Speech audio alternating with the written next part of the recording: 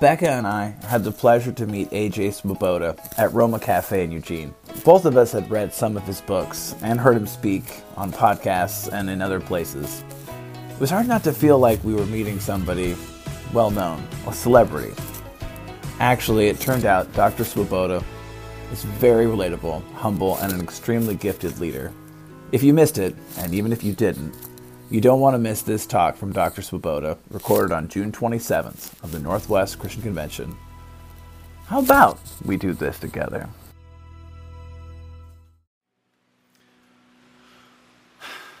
Well, welcome again to the Northwest Christian Convention. Becca and I had the amazing honor to guide, direct, and set a vision for what this time together would look like. And part of that includes releasing the children to their time. That's right. Forgot to do that. Yes. We're also guiding that piece, but me poorly, her well. So yeah. Good point. It has been a great joy.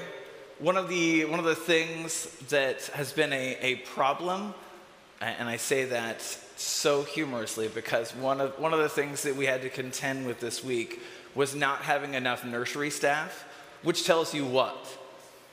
Too many kids. We had too many kids, right? It's a good That's problem not to a have. thing. Yeah. And as parents, Becca and I brought two of those kids with us, and we're so blessed being able to be here and be present and know that our kids were loved and cared for. But that's not really what we wanted to get into. Not completely. Although the raising up of the next generation is clearly and obviously the mark of discipleship, of loving one another. And so I want to start us off. Becca and I are going to team preach, which, just so you know, this is our first time doing that. Never done it before. And and that's not to say we're not going to be awesome. We're going to be awesome. I just want you to know that we are learning on the job. We are Holy Spirit working together right now. So, when Becca and I were asked to lead convention this year, well, I'll be honest, I was not so sure about taking that on. For a great many reasons. Unlike Becca, I'm not a person who has spent a lot of my life here at convention. I've been here 5 or 6 times, sort of in the passage of our marriage. We've been here together. We've been married for 4 years, and there was some time before that I attended because friends of mine were leading and guiding. But the reality is, I'm not a lifelong conventioner, and all that to say that guiding it made me hesitant, and Becca not so much. Oh no, for me it was an immediate yes. Yeah.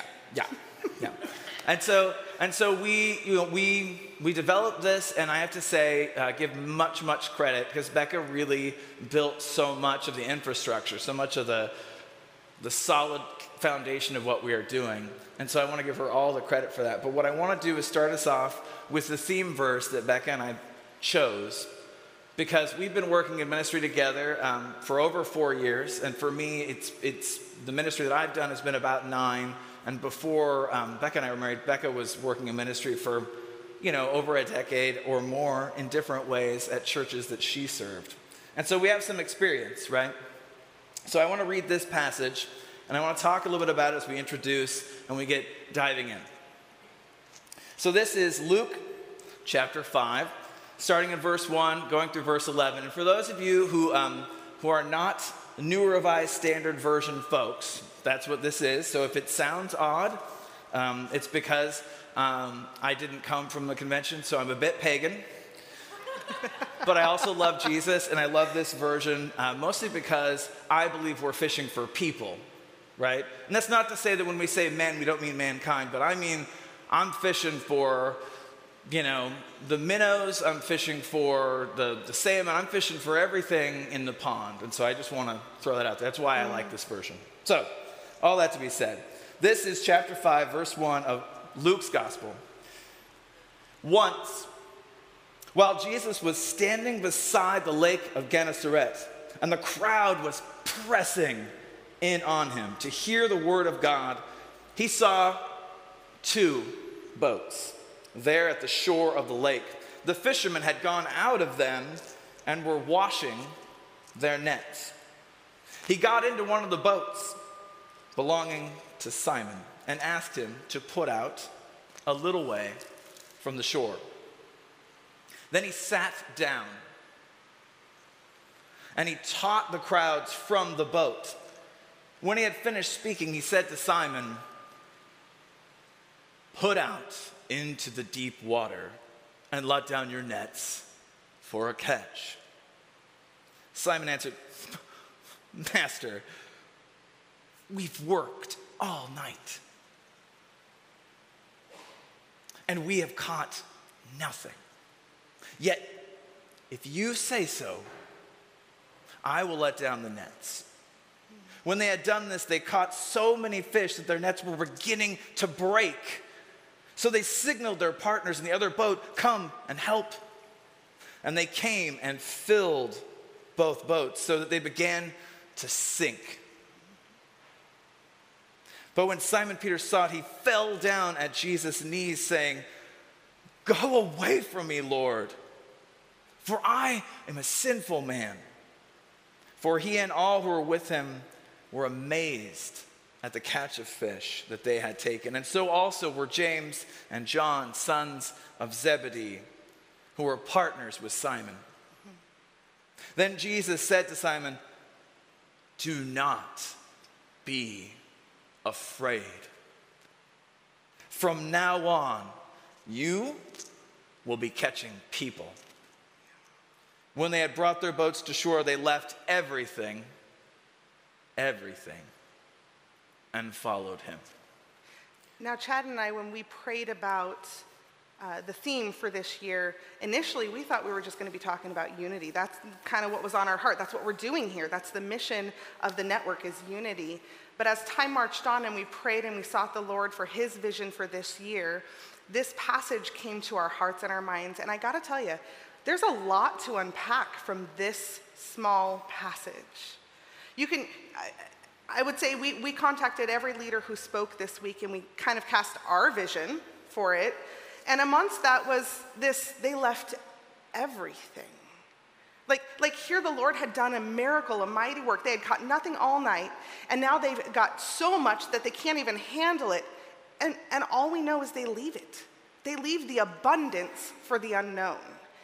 I can't imagine that kind of trust and faith.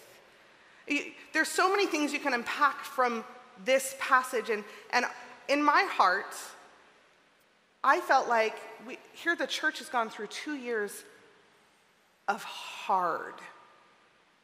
It feels like being Peter and the disciple, Peter and James and John and Andrew. Andrew, there we go. Sorry. It feels like being those brothers on the boat doing church all night long.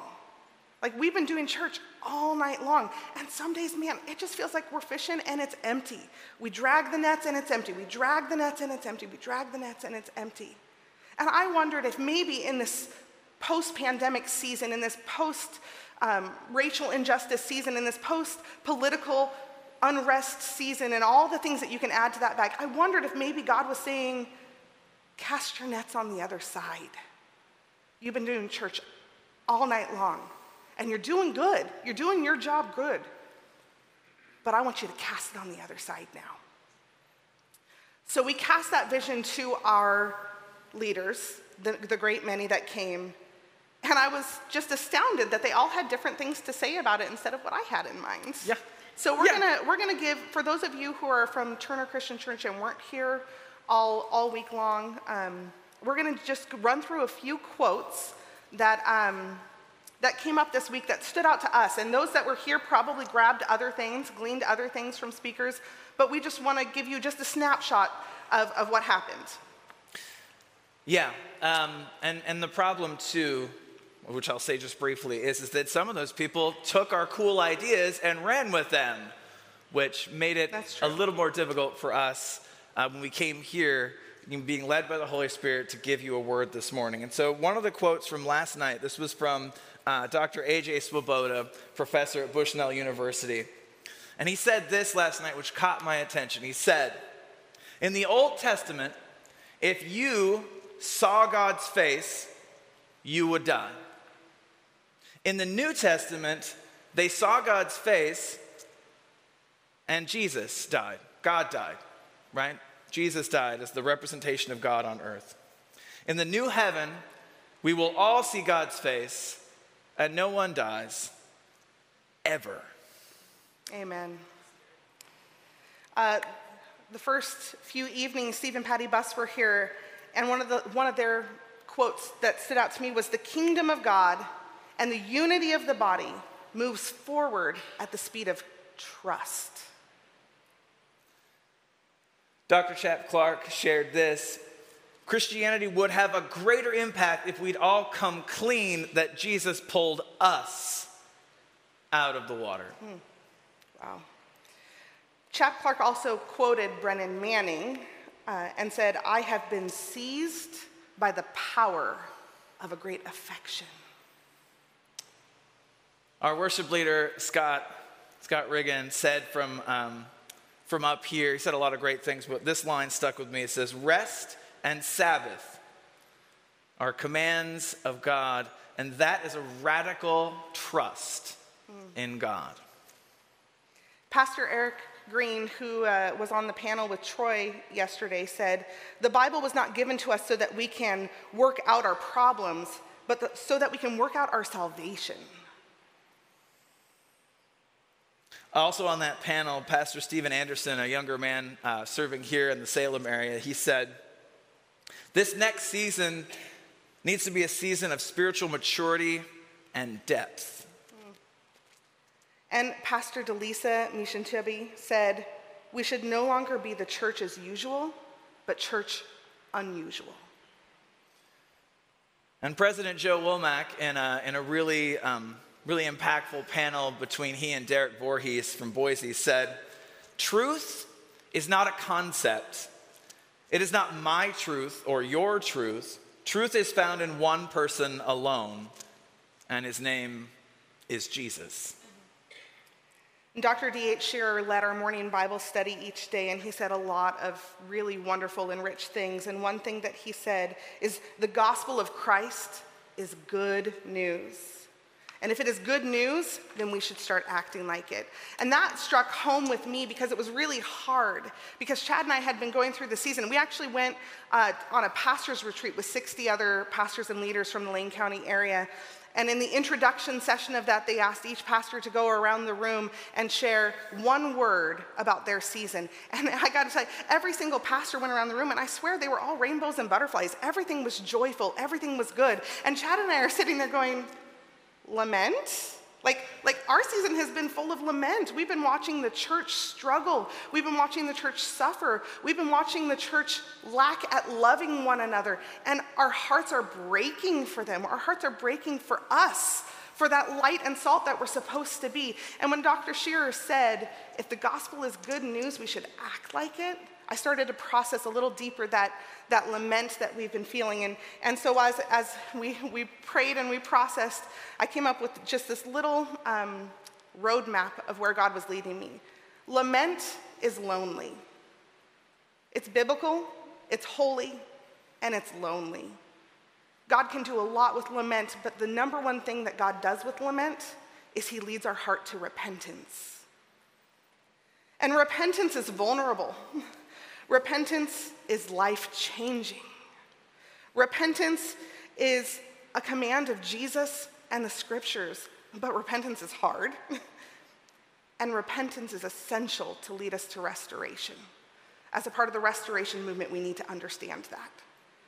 Restoration is healing. It's a healing balm that covers us, that covers all the cracks, all the ugly things about us, like this beautiful new floor. It's healing, but it's also a process, and it's uncomfortable. Sometimes in the restoration process, things have to get ripped out. But restoration leads us to trust. And trust was the unexpected theme of this week. Almost every speaker from this stage touched on the necessity of trust. Trust equals faith. It took trust for Peter to step out of that boat onto water. It took trust for Peter to cast that net on the other side. It took trust for Thomas, which AJ Swoboda talked about last night. It took trust for Thomas to believe in the Lord. Trust is hard, and it takes time, and it takes practice. It is not our first nature. Chap Clark mentioned this when he talked about Peter walking on the water, which, by the way, was what I was going to talk about this morning, but Chap preached it better than me, so we're not going there. It's not our first nature. Our first nature is fear. Our first nature is doubt. But God calls us to trust. Trust is essential in our relationship with God. And trust leads us to obedience, which D.H. Shearer called gospeling. Because in another quote from D.H., from his wonderful morning, the gospel in Luke is a noun, is not a noun, as it is in Matthew and Mark. In Luke, it's a verb, it's an action word. Jesus goes good newsing. Jesus calls us to go gospeling. So, as Becca and I try our utmost to bring this convention to the fruitful end that we pray for, here's the thing. For those of you here at Turner Church who I feel deeply connected to because I've become really, really good friends with your pastors, with Casey and Matt. They are phenomenal people. And we just we're hunting for reasons to drive up here and spend time with them because that's just awesome. Plus our kids like playing with each other. There's a lot of hand holding and being sweet and, the occasional stealing of toys. That happens. But the reality of it is that even if you didn't attend any of those amazing sessions, and small plug, if you want to see some of those sessions, my prayer and hope is that you'll be able to start engaging that material, all those great talks, all that amazing wisdom and knowledge from all these people compiled on our website, the Northwest Christian Network website.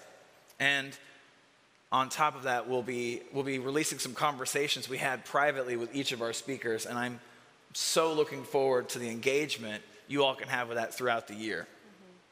But I'm not here to plug the network. What I really want to talk about is what it means, what we meant, what all the folks that have been here thinking about what convention is, what the convention grounds should be, what our lives together as churches united for the purpose of gospeling.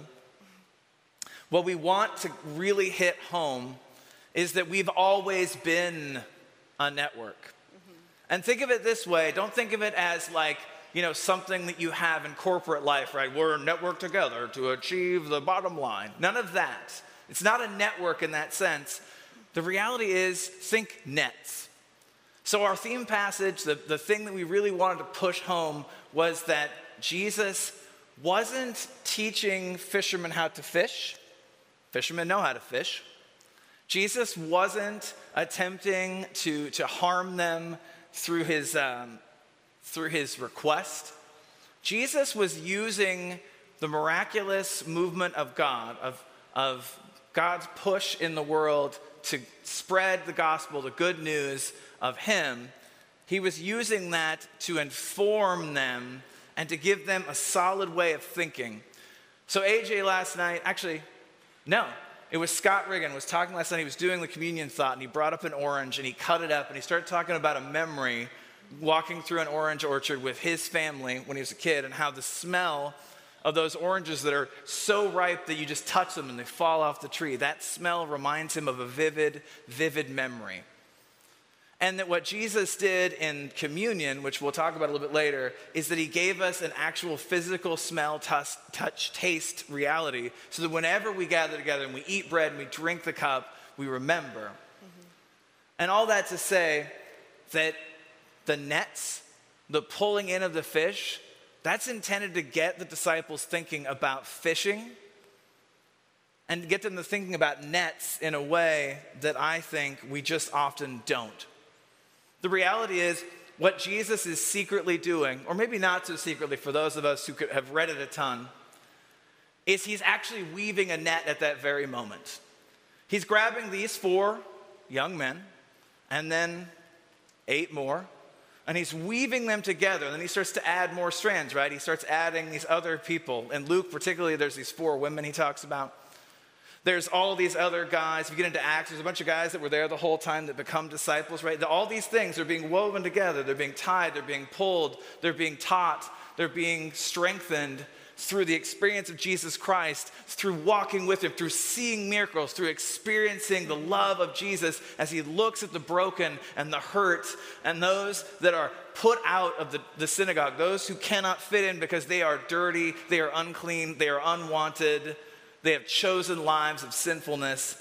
And these people, 70, 100, however many of them they are being tied, woven, pulled, stranded, fixed, mended, picked up, pushed out, so that the catch of fish could be exponential growth of the gospel going outward, the gospeling of the good news of Jesus Christ, his life, his death on the cross for us, his resurrection, and his sitting at the right hand of God to mediate and develop and build a new kingdom. Because the reality is, when we get to that new kingdom, when we sit in the presence of God together and we see his face, there was this great quote that when we sit in that space, when we walk into that kingdom, when we finally see it, the first thing that will be said will be, oh, that's what it meant, right? Like, I get it, right? Finally, I understand it, because we know in part, right? And we see in part, but eventually we will know fully, even as we are fully known. And Jesus came to show us that knowing, to build into us that love, that grace, that peace. It's good news. It's good news. And this, the convention, the network, right? We've been bound together by love. Or as Chap Clark would put it, we are siblings. Our pastors are not our dads, folks. They're not. They're your brother. Because we are not dads. Who's the dad? God. God is dad. That's right. We're not dad. None of us. It doesn't matter if you're a 90-year-old person sitting in this convention who's been here for 70 years or more. You're not the father. You're brother to us, right? Which means that all of us, right down to my 1.5-year-old daughter, or, as she comes into her faith, as she is baptized and she begins the process of really engaging with Jesus, all of us are adopted together into the family of God. As it says in John, he gave us the power to be the children of God through tabernacling with us, right? Jesus was the tabernacle here on earth. And even though we built this building and this is called the tabernacle, the reality, folks, where is the tabernacle actually? We Christians, we who have accepted the Holy Spirit into our lives through repentance, through baptism, through the communing with the saints, through the gathering and the loving and the working together, we contain God within us as the tabernacle did, as the temple did. We exist on this earth as the carriers of God into the world, and sometimes, folks, we do a really lousy job. We do such a bad job. And unfortunately, you look out and what do you see? You see powerful, capable, influential churches that won't accept their brokenness. They won't admit to their brokenness, because if they do, it might damage the witness. It might damage all the baptisms. It might damage all the good messages. It might damage all the care and love and community. But here's the truth, folks. We repent individually, you and I. We go to God and we say, God, I messed up. I did this thing wrong. I want to lay it at your feet. I want to commit to doing better. We enact our baptism every time, right? We bury all that nonsense and we rise again, and we attempt every day to live out our baptism in a way that says, yes, God, I want to live with you, for you, serve you forever. But the reality is that we allow ourselves to believe that if we don't do that corporately, right? If Christianity doesn't say, yeah, you know what? We might be wrong about this. We very well might have said and done some things that were not only theologically wrong, but harmed you, anybody out there in the world who is not following Jesus. We may have harmed you, and we may have harmed the witness of Jesus Christ by our very actions and our very lack of love. Chap said that when the woman came and she was seen by all the synagogue leaders as a sinner, right? And I'm sure we kind of get the sense of what that means. And she stops at Jesus' feet, she weeps on him. She wipes his feet with her hair to wipe away those tears, to clean his feet. She pours perfume on him, and she kisses his feet repeatedly. She knows who she is. She's repenting. She's letting it loose.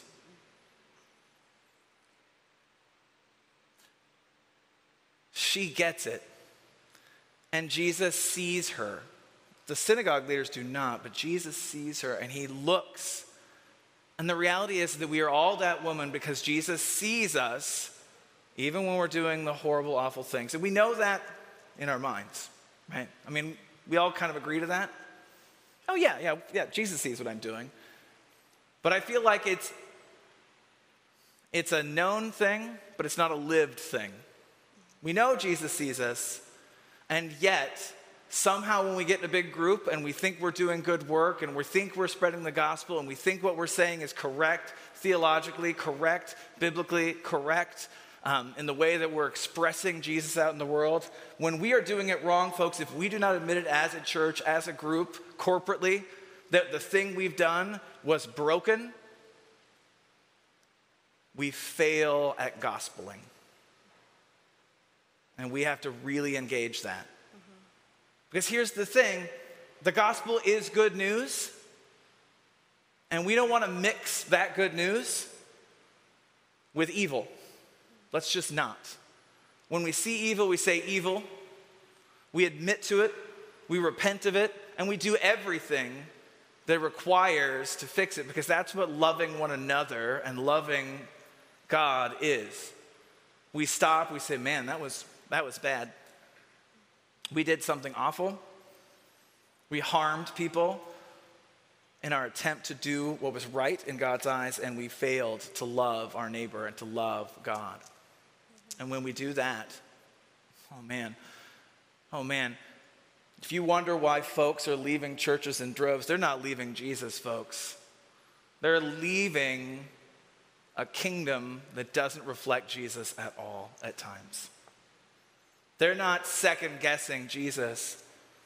They're second-guessing people who are unwilling to live as he called us to live, to be repentant all the time, to be gospel-focused and centered. Because there's lots of things in the Bible that we would call biblical. Slavery is biblical, folks. It is. It's in there. It exists in the Bible, if that's your definition of biblical. And plenty of people argued that it was just and good because the Bible talked about it. Folks, we got to be better at reading our Bibles. And I don't mean about slavery. I think we kind of come to that reality, but there's plenty of things the Bible says that we kind of set aside because we would rather do the easy, simple thing, but the loving Jesus thing is hard. It's carrying crosses. It's dying to ourselves and rising with Christ.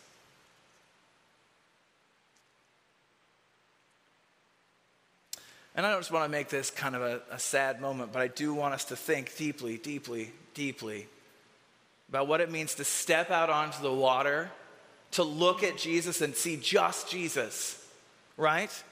We don't see the wind. We don't see the troughs of the waves. We don't hear it echoing in our ears.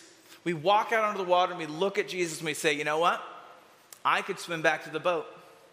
I could swim back to the 11 guys who are not doing what I'm doing. I could go back. That's safe. I'm a fisherman. I've lived my entire life on the water. I'm good with boats. Boats are great. Lived my life on a boat. But out in front of me is the Savior of the world who offers grace and peace and love. And I want to trust that. But more importantly, we want to trust that. For our Savior beckons us onto the water, and Lord only knows what's happening in it, on it, around it, because it's chaos. But Jesus is going to catch us, folks. So if we have to admit that there are things we've said and done as communities of faith that don't love our neighbors, man, we need to stop and say, yeah, I haven't coined this phrase, I don't think, but I've been thinking a lot about it. There's a difference between right and righteous. Does anybody have a sense of that? I can be correct. I can know the right answer, but that doesn't necessarily make me righteous, right? To be righteous is to live my life as though I believe the good news to be good news. Loving and caring for people, hearing them, seeing them, like Jesus saw the woman. That's righteous. But if my rightness has gotten in the way of my righteousness, I need to repent of it and fast. It's fine to be right, but if it doesn't say the good news, if it doesn't pull in the woman weeping and wiping and kissing, then man, it's just not good news. Let's go good newsing, folks. We do this. We gather together on a Sunday or in the convention. We do the gathering so that we might go a gospeling together. Let's take some good news out into the world. Let's reflect it. Let's be salt and light. Let's love. Because that's the command Jesus gave us. That is the command Jesus gave us. You want to close this out, Becca?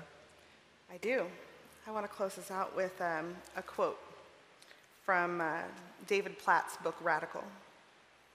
God beckons the storm clouds, and they come. He tells the wind to blow and the rain to fall, and they obey immediately. He speaks to the mountains, you go here, and he says to the seas, you stop here, and they do it. Everything in all creation responds in obedience to the Creator until we get to you and me. We have the audacity to look God in the face and say no. And I would argue that sometimes our no is ignorance. Sometimes our no is fear. Sometimes our no is doubt or misunderstanding or the unknown or pride. God is calling us to go into all the world, to step out of that boat, to trust him. I'm asking you today, church, faithful followers of Jesus Christ, do not go home and be the same as you were, but go into all the world and preach the good news of Jesus Christ. Amen? Let's pray. Father, you are faithful. You are good.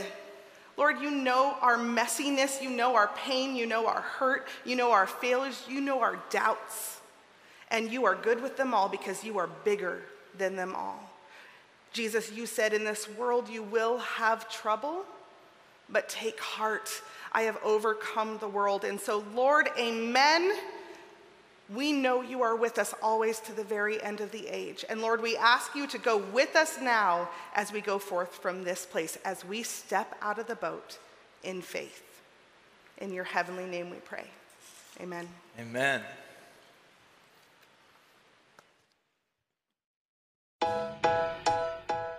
This episode was produced by Austin Schumacher. Theme, written and performed by Scott Riggin. How about we do this together as a podcast of the Northwest Christian Network, a network of Christians and churches gathering together to serve the kingdom and cast their net across the Northwest. Find out more about our ministries and events at www.nwchristiannetwork.com. I'm Chris Dunning. Thanks for listening.